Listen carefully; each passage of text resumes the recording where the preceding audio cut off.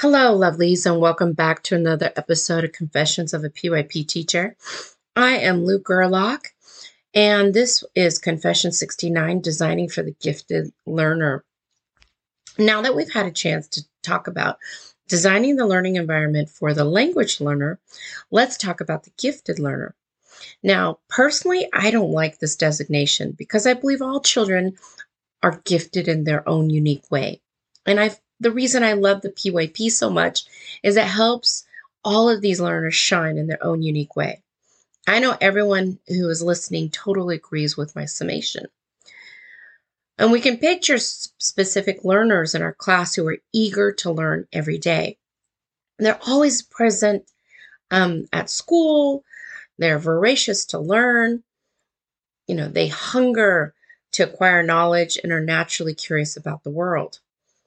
Doesn't this sound like every student in your classroom? I hope so. The difference is that gifted learners are always striving to go above and beyond. What is required. They're always asking questions. They're driving their own inquiries. And once again, they're trying to put all the pieces together with or without your help.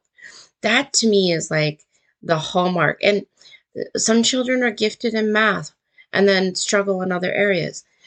Some are in language, some in the sciences, some in the arts. So we can't put them all into one little peg.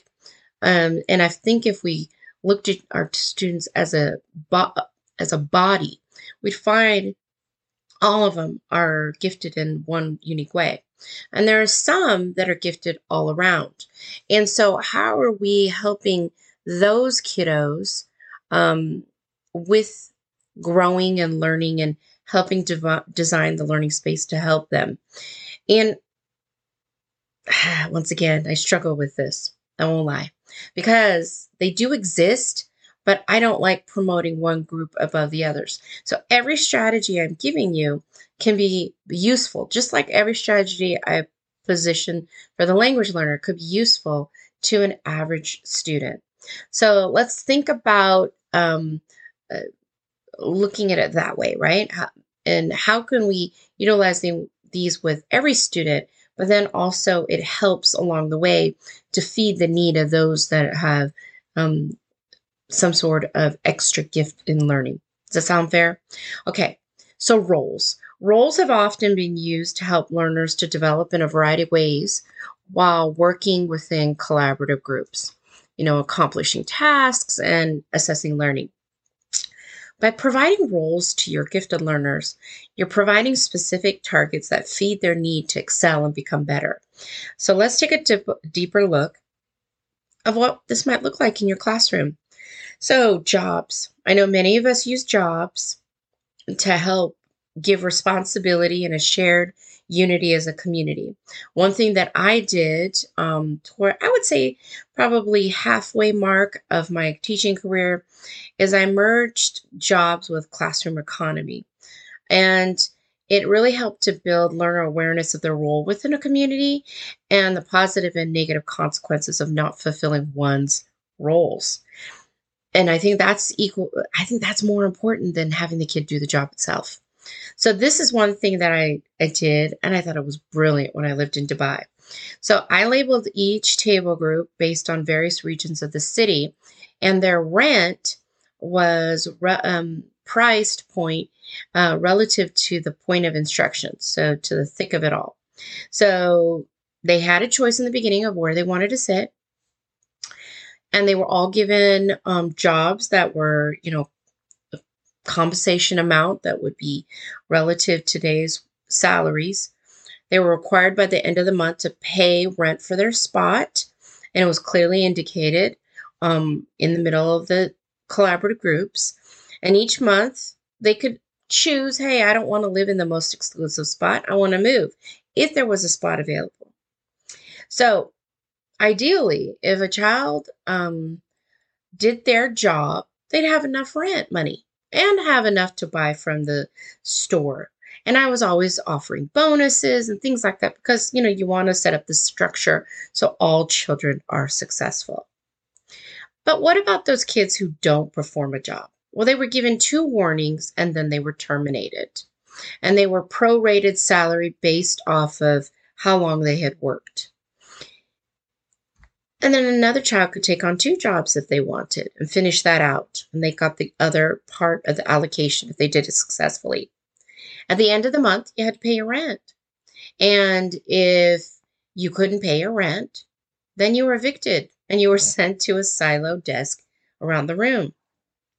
And what ended up happening is if a few children were terminated, then guess what? They went then into a group of their own, and they had certain amount of rent that was lower so that they could reset and come back. This was really important because it showed them the reality of life.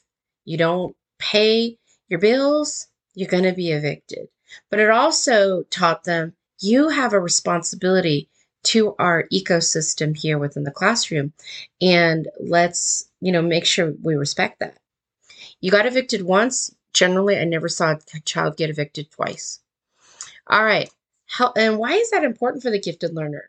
So they understand that they're no better than anyone else. Oftentimes, especially children gifted in math and whatnot, they kind of get a little, because they're elevated oftentimes, which is sad to say, they think they're above it. And so this brings them, it kind of humbles them back to it. Not saying all gifted learners are that way. So now let's look at how do we feed their need to help. And at times, you may have a gifted student who's very book smart, but socially awkward. And they relate well with individual peers or a small group, but they have anxiety relating to a large group. And this doesn't always apply, right, to a gifted learner. So, but how do we help this natural process of development? And, so we can help offset some of this fear and anxiety. One thing I noticed especially helped these eager beavers is that they just love to help. All kids love to help, even your naughtiest ones, right? Who oftentimes are the most gifted. And I would open invitation to anyone and have rotation times where they could come into the classroom, after school once a week, maybe every couple weeks during a resource or a lunchtime, because we need a break too, to come and help. And this allowed the learners to just breathe, right? And come into the classroom and be helpful. I'd have them put up and take down bulletin boards, organize my classroom library, tidy the classroom so, all the materials are in the right spot so manipulatives aren't mixed up, and cutting out laminating and helping preparing materials for upcoming lessons. And this really helped the learners to feel that they had a purpose and could help the teacher in a special way. And this really helped me as a child because I was one of those shy kids helping the teacher. So I know how important those unique opportunities to help really matter and help you feel like I matter in this world. And so another way in regards to roles is leadership. Our learners, some of them are born leaders and others, it takes a minute.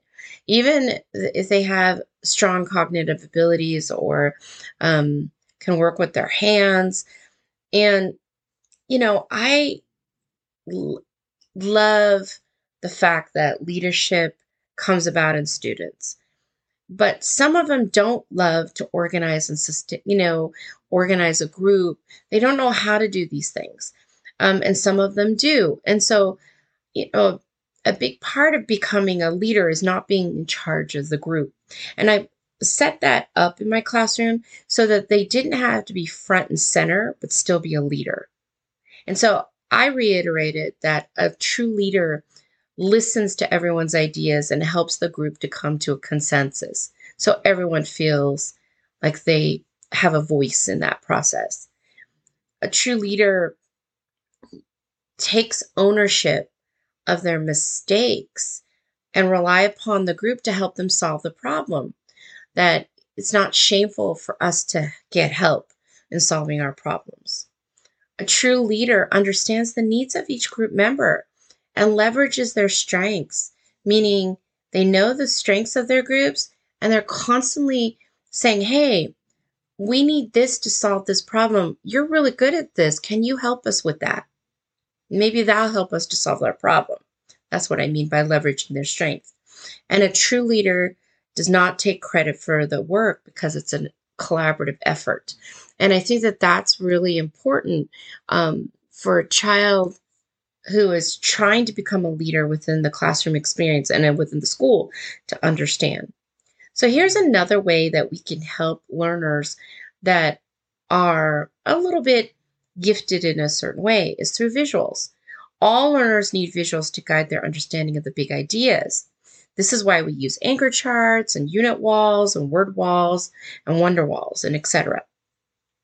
At the same time, all of this space can be quite visually overwhelming for a gifted learner unless there is a specific purpose for each space. So how do we create that connection for our learners? How are they aware of what is the connection between these spaces? So this is my personal point of view is don't overstimulate. Less is more with putting up visuals. That's my philosophy for many years of being a teacher. I was happy to ditch the pre-printed bulletin board sets. And, I've seen a lot of teachers get away from those, but then they've replaced them with handmade anchor charts that they found on Pinterest or Teacher Pay Teachers. And as we put up these anchor charts and other work, is it authentic? Does it relate to what the students know and feel? Is it utilizing the language that they use? Is it also related to the current unit of inquiry? Now, I'm speaking of my experience. I've walked into many teachers' classrooms as a teacher, as a coordinator, and they had sometimes close to 30 anchor charts on the wall that were used 3 months prior and left up for student referral. And I'm going to give you a personal feedback because I am type A. That gave me the hives because I'm walking in thinking, where do I put my focus? I'm overwhelmed, too much stimuli. And so, the things that I advise is what you don't realize is that many anchor charts can be overstimulating, especially to a gifted learner. And it takes a lot of energy. And think about your language learner. My goodness. And it takes a lot of energy and thinking. So remember, less is more. We're zooming in. And I realize we're cycling back. But if it's already been mastered, why is it still up? That's my question. So have a purpose. When putting up all these visuals, consider the purpose. This helps all learners. But your gifted learners are driven by a purpose. Their minds are continuously trying to unravel mysteries and puzzles. They need to know why your visuals are on the wall and how they connect to each other. And our boards are not meant to be a showcase, but an interactive tool to guide the unit of inquiry. So think about that. All right. The last thing I want to talk about is choices or options for your learners. All learners deserve to have some options to choose from that will support their development and areas of interest. You'll see in certain areas that some learners quickly finish their tasks regularly, and have them take a book out every day is not the answer. I see this all the time, where you give an assignment, a third of the class is done early, and they're told, take out a book. So that is valuable time where learners could be challenged and they're, so that their brains can tinker. And we want to make sure that they're not rushing to that either, right? So it's a delicate balance. But that they're as they're going through this process, that they're tinkering with ideas. So they're playing, right? That's what play means, is to tinker with ideas and materials. They're going through the design thinking process. They're drawing diagrams, creating models, and so much more. So this can be overwhelming to us if we've not considered these processes. So leave it up to them to decide. Problem solved. And as a team, they'll decide which tools to use to solve their problem. And it'll probably look better than you or I could have designed. And they have one more major challenge and advantage than over us. They're digital natives. And so let them leverage the tools that they know how to use without us getting in the way. All right, thinking about options at stations. Many teachers use small group time as part of their literacy and math blocks so that they can rotate students and provide intervention and extend learning.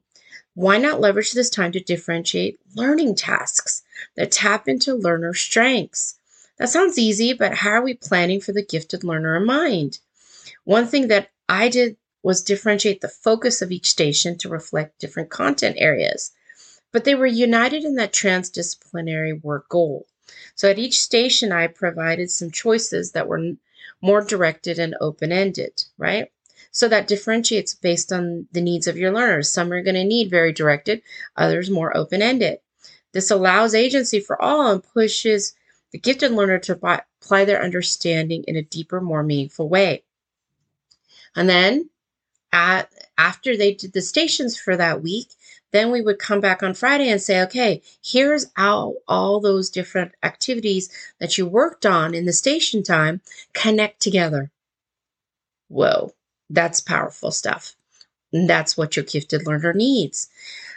Genius Hour is another way of providing choice or options.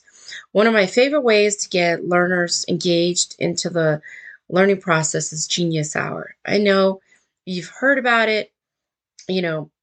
I absolutely love it. In my guides in Inquire Thinking Strategies, I call it my time.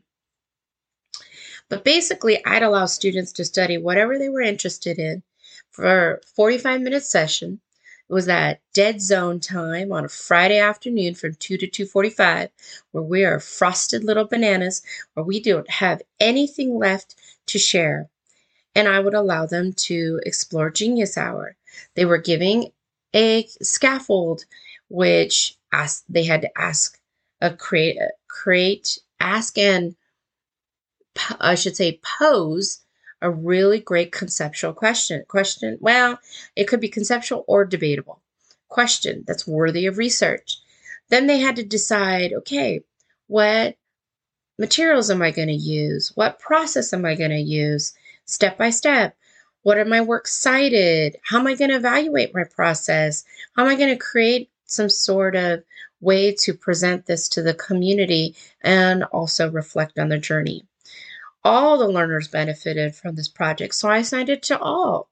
And the gifted learners excelled in this type of open-ended project because their multifaceted brain was free to create with no restrictions. And this is where the magic happens. So, your brain is bursting with new ideas now.